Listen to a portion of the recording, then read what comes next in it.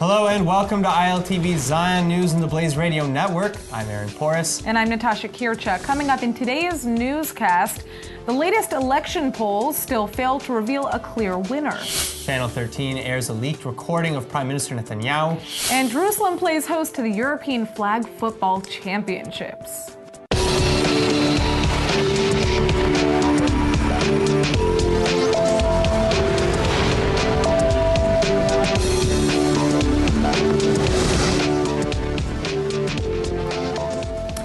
Israel's elections are just 2 weeks away, but the polls are still pretty much frozen, showing Likud and the blue and white parties as practically neck and neck. In fact, the two leading parties are expected to earn 32 and 31 Knesset seats respectively, but the complications don't end there. A closer look at the numbers shows another tie in terms of who can form a government, too, because the Joint Arab List is looking to snag 10 seats, followed by Yamina at 9, United Torah Judaism at 8, and Shas, Labor, and the Democratic Union, each getting 7. That means that for now, it looks like the right, with Netanyahu as prime minister, would take 56 seats, while the left behind Benny Gantz would take home 55. The remaining 9 seats in the Knesset then will likely go to Avigdor Lieberman's Israel Beitenu party, which is pushing for a unity government. So what can the parties do to reinforce their sides? Well, for one, Netanyahu is looking to cut down on divisions within the right-wing vote by shortening the list of right-wing parties. For example, by vowing to both adopt Moshe Feiglin's position to legalize cannabis and giving Feiglin a ministry portfolio, the Zehut party has agreed to quit the race. And now it's reported that Netanyahu is actually similarly working on getting the hard-right Otzma Yehudit party to drop out. And in return, Likud will push for legislation that would lower the electoral threshold, giving Otzma better luck in the next vote. And other parties, like Ayelet Shaked's Yamina, agree that Otzma's abstention would be the responsible thing to do. Otzma is denying the reports of negotiations and is expected to run either way in the September ballot. The media is abuzz today as Israel's Channel 13 airs recordings appearing to show Prime Minister Netanyahu confronting the communications ministry after relinquishing control and being warned not to interfere with Channels 12, 13, and the Yes Network. In the 2017 tapes, Netanyahu is heard screaming at then Communications Minister Ayub Kara to close the Cable and Satellite Broadcasting Council, which oversees cable and satellite stations in Israel. The Prime Minister also demands that Kara save the right-wing Channel 20, which lost the Knesset channel broadcasting rights earlier that year.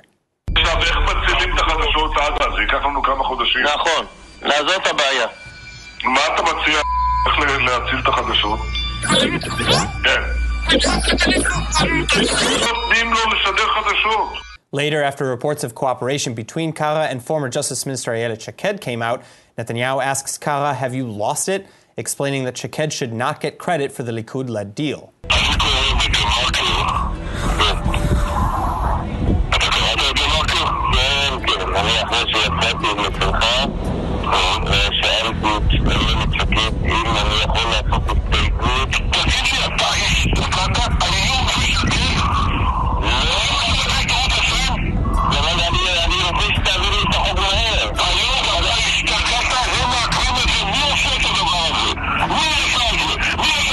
While opponents are taking swipes at the right, with blue and white accusing the prime minister of undermining freedom of the press, and the Labor Gesher party is demanding investigations. But Kara, Netanyahu, and right-wing ministers are downplaying the event. Kara called the report despicable, hinting at a plot to hurt the right, shown by the very fact that the phones were tapped. And a recent petition filed with the Central Elections Committee alleges the same. But Attorney General Mandelblit already ruled that the media can legally publish leaks, and for legal reasons, the most likely sources of the leaks are actually Kara and Netanyahu themselves, leading many to now demand Kara's resignation. As for Netanyahu, he's been quick to defend his actions, arguing that everything he did was in line with the Supreme Court's guidelines. And moreover, he says that he's proud of his fighting to save Channel 20 in the interest of balancing the voices in the press.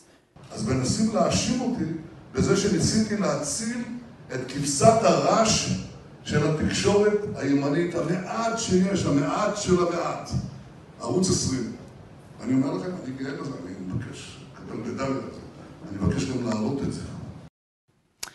And now joining us in the studio for more on the upcoming September elections, please welcome political analyst and former Likud Knesset member Naftali Ben-Simon and Mark Schulman, columnist for Newsweek and the editor of HistoryCentral.com. So let's begin. Let's talk about the polls. Bibi is now working to get Otzma to resign from the race, just like Feiglin. And other right-wing parties agree that that would be the sensible thing to do. Will this work? What is your take?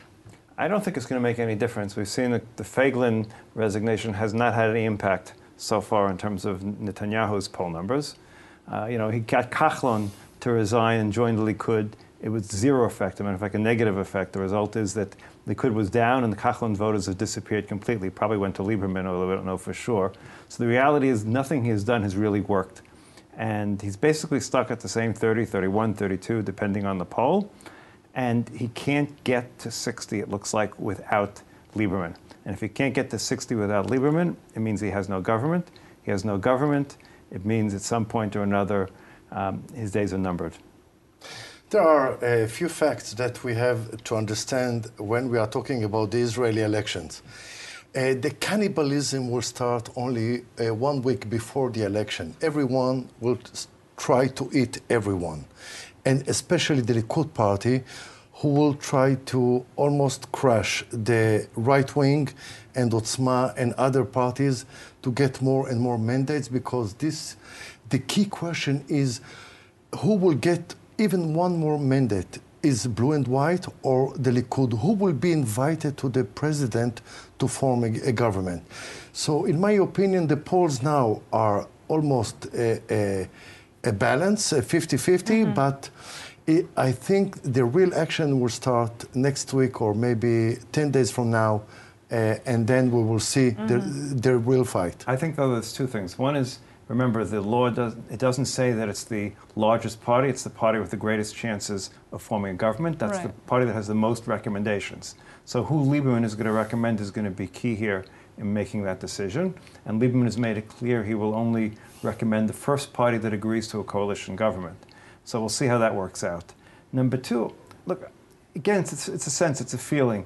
But it's a feeling that this time the Gewalt, that I may lose the government, may not work, because I think a lot of people are saying, well, maybe, in terms of the right, well, maybe Netanyahu will lose, but the right might not lose.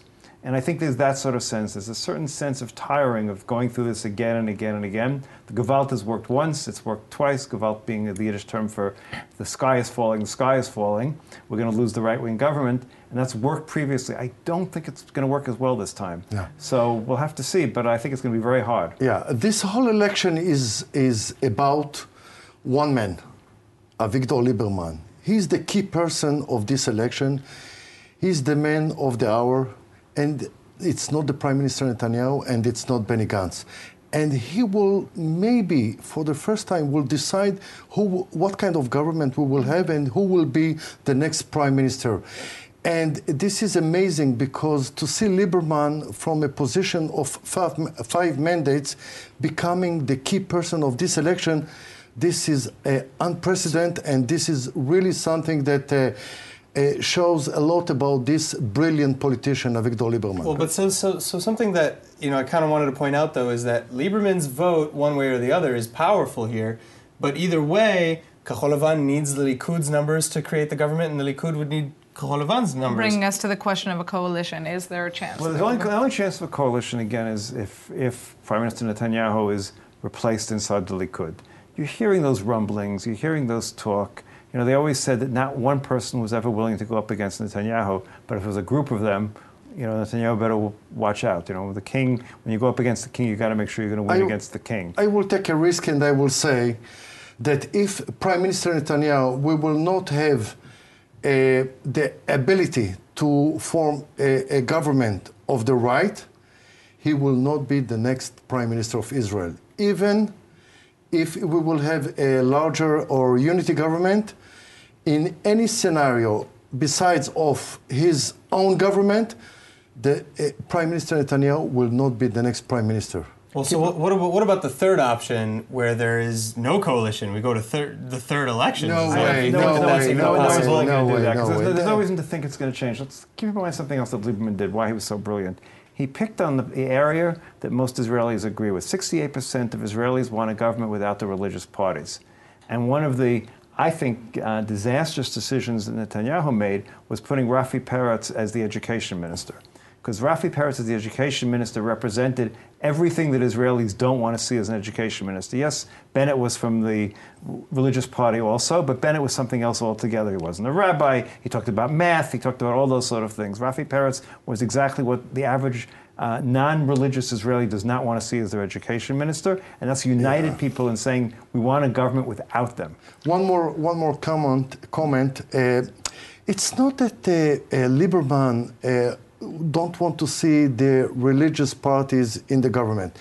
He's not against Judaism. He's not against. They say that he makes some anti-Semite comments or something like that. No, this is not the case. For the first time, we have a brave politician who said politicians, ultra-Orthodox politicians, and Judaism does not work together. All right, so and we have to separate. Well, that brings us to the final question. You're going to have to give us short answers on this one. How do you think Lieberman will vote? Well, Lieberman, I think, will go with Kachol Lavan, assuming that they agree to a coalition. He's going to be a man of his word in this particular case. I don't think it makes a difference whether Kachol has 30, 31, 29, 33. It's not really relevant.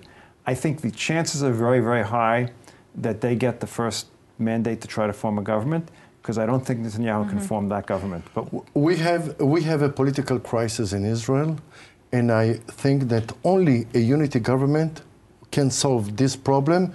It can change the political system, because until now, it doesn't work. All right. Well, thank you both so much for coming in. I guess we're going to just have to wait and see what happens, right? As per usual, elections are coming up on September 17th. Mark Schulman, Naftali Ben-Simon, thank you very much.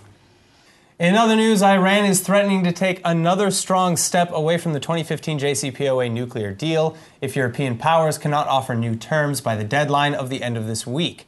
And Iranian diplomats are now traveling to France and Russia for last-minute talks aimed at averting that very situation.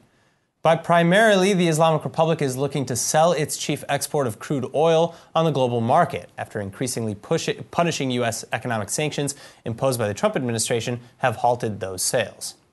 باید نفت ایران خریداری شود و پولش نیز تمهیدی اتخاذ شود که در دسترس قرار گیرد و به ایران باز بگردد. این موضوع مذاکره ماست.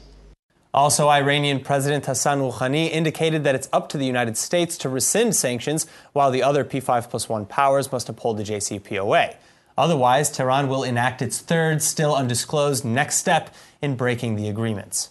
اگر کار مهمی اونها انجام ندادند ما حتما قدم سوم رو در روزهای آینده برخواهیم داشت.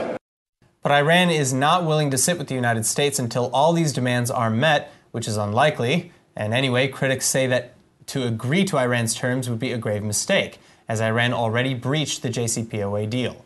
For one, the International Atomic Energy Agency confirmed last week that Iran's stockpile of low-enriched uranium still exceeds the amount prescribed in the JCPOA. And in addition, Tehran is said to be hindering IAEA inspectors at an alleged nuclear warehouse in Tehran, the very same site that Israel's Prime Minister Benjamin Netanyahu identified as a suspected atomic site in his address to the UN in September 2018. And unidentified diplomats told the Wall Street Journal that Iran was refusing also to answer questions put to it by the IAEA. Also in July, Israel's Channel 13 reported that following Netanyahu's claims, IAEA inspectors visited the site several times and removed soil samples, subsequently concluding definitively that there were traces of radioactive material there. Iran denies the reports.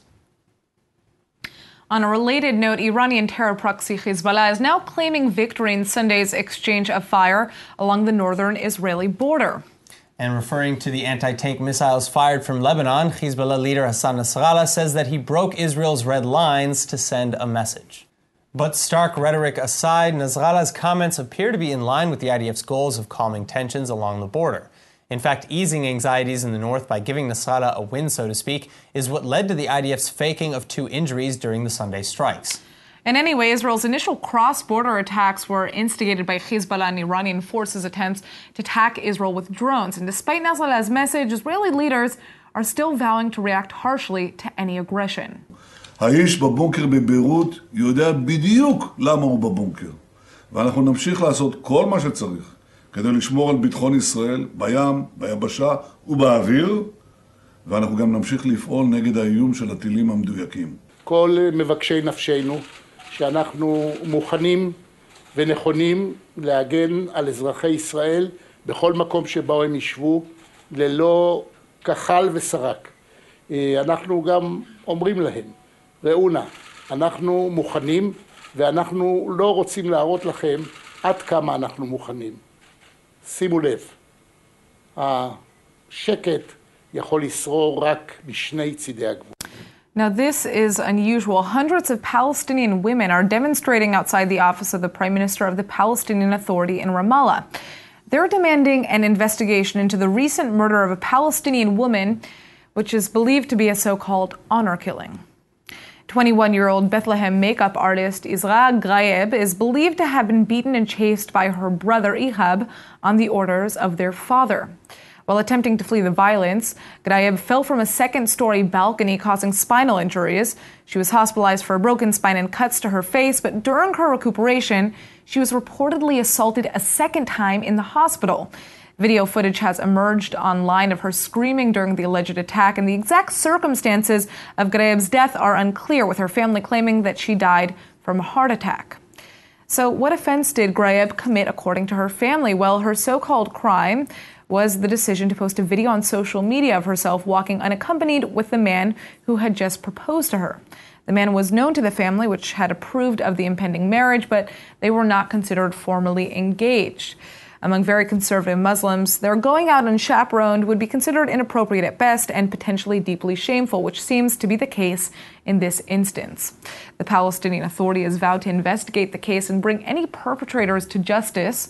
Women's rights activists acknowledge that the PA has amended arcane laws that once provided leniency in honor killings, but perpetrators often go unpunished, with authorities seemingly reluctant to get into what are considered private family matters. Moving on, just when you thought you'd heard the end of the latest judo saga, Iranian judoka Saeed Mollaei goes and surprises us all. Yeah, that's right. It's because in complete opposition to his native country, Mollaei has now taken to Instagram to share his congratulations with Israeli judo champion Sagi Muki. Well, Muki, for his part, is responding in kind, commenting on Mollei's post, "Thank you, you're an inspiration as a human being and as an athlete." But the moment of extraordinary sportsmanship comes hard-won, because just to speak with his Israeli counterpart, Mollaei had to escape Iran's grasp to Berlin and denounce Iran's pressures to withdraw from matchups against Israelis, the same pressures that forced the Iranian judoka to throw the World Judo semifinals in Tokyo last month in the first place. In fact, in an interview with the International Judo Federation, the judoka says that because of the law in Iran, he was threatened and obliged not to fight against his Israeli opponent. As for the IGF, President Maurice Weiser is looking to do everything in his power to not only enable Mollaei to compete, but to also punish the Iranian Judo Federation pending an investigation. And finally, after aiding in Mollei's escape to Germany, Weiser is also helping Mollaei compete in the 2020 Olympics, albeit under a different flag. He explains that it's our mission to protect our athletes. Speaking of sports, you may find this surprising, but there are Israelis who play American football. There are, Aaron. There are. And actually in all of its forms. In fact, a major international flag football championship has just taken place in Jerusalem, and ILTV's Nittany Manson went to check it out. This last weekend was a huge one for Israel because Jerusalem played host to the 9th European Flag Football Championship. This competition hosted over 400 players from 21 teams and 12 countries, all competing for that one goal, the gold. So what is flag football? Well, the rules are pretty similar to regular football, but this is a non-contact sport. So instead of tackling your opponent, the goal is to pull off the flags attached to his or her belt.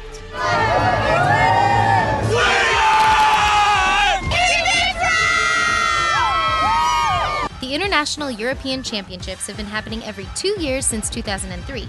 But don't think the players get any time off, because in the off years, they also compete in the World Championships, which next year will be held in Copenhagen. What's your favorite thing you've eaten so far? We didn't know about the kosher food before. Kosher food is good, but you have to sneak out for some good stuff. It's not allowed. It's not allowed.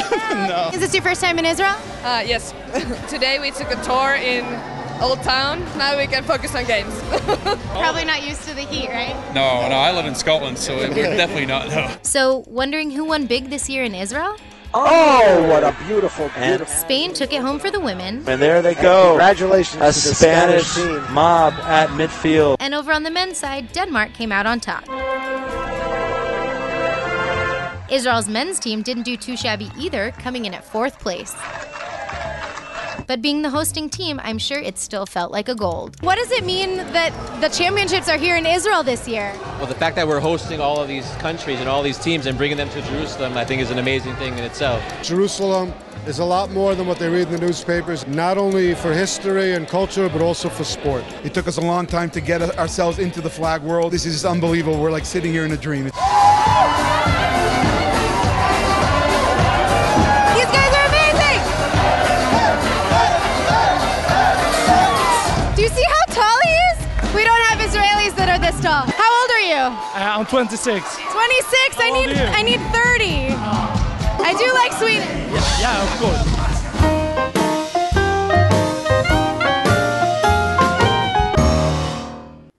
Nittany. Looked like Nittany had a lot of fun there, huh? Nittany's having a great time. But She's on the hunt for a boyfriend, just so y'all know. Well, it would be their honor. It would be their honor to have Nittany. Well, moving on. Moving on, if you are looking for a taste of everything that Israel has to offer, for the best of what Israel has to offer, Delicious Israel is a touring company offering curated food tours around the markets and back streets of Tel Aviv and Jerusalem. And Al TV's Emmanuel Kadosh teamed up with them to learn about and taste some of the best aspects of Israeli cuisine and culture. We are back here at the Machne Yehuda market, or Shuk, right here in Jerusalem. We're teaming up with the Delicious Israel girls to see what they're going to have us taste, where they're going to take us, and I can't wait to get exploring.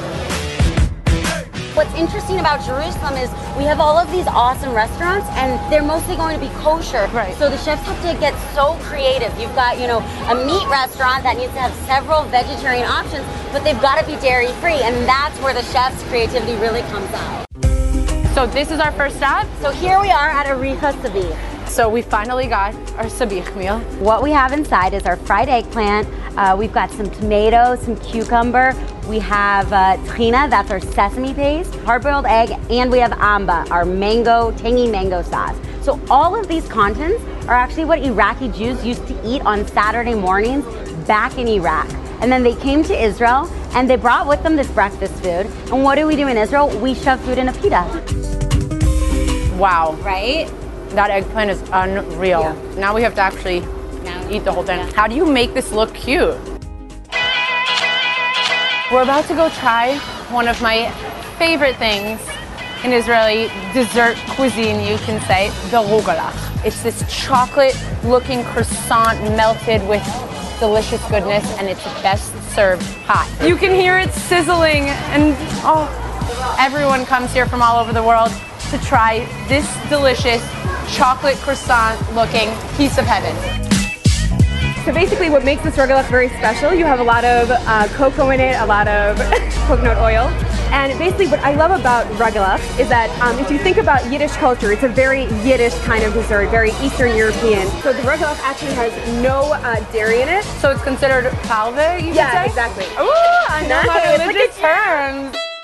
Next up, we are going to Jachnun Bar to have something delicious. Ooh, I love the energy at the shuk. I can't explain it.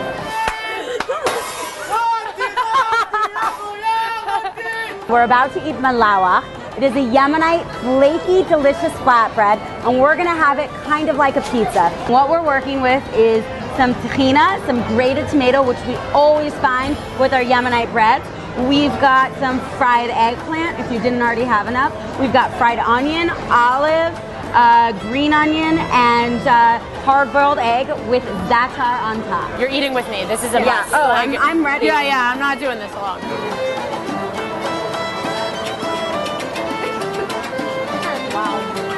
All right, guys, thank you so much for showing me around. I know we didn't get to do the official Delicious Israel food tour, but I can't wait to come back for part 2. And for everybody coming on a Delicious Israel food tour, make sure not to eat breakfast. Thank you very much! All right, well, now that we've had something to eat, let's take a look at the weather forecast. Tonight should be mostly clear and warm with a low of 76 or 24 degrees Celsius. And then tomorrow you can expect partly cloudy skies and a high of 86 or 30 degrees Celsius. That is it for today's news. Today's exchange rate is 3.54 shekels to the American dollar. For more news from ILTV, please subscribe to ILTV on Facebook and on Instagram. I'm Aaron Porras. And I'm Natasha Kirchek, and thanks for watching.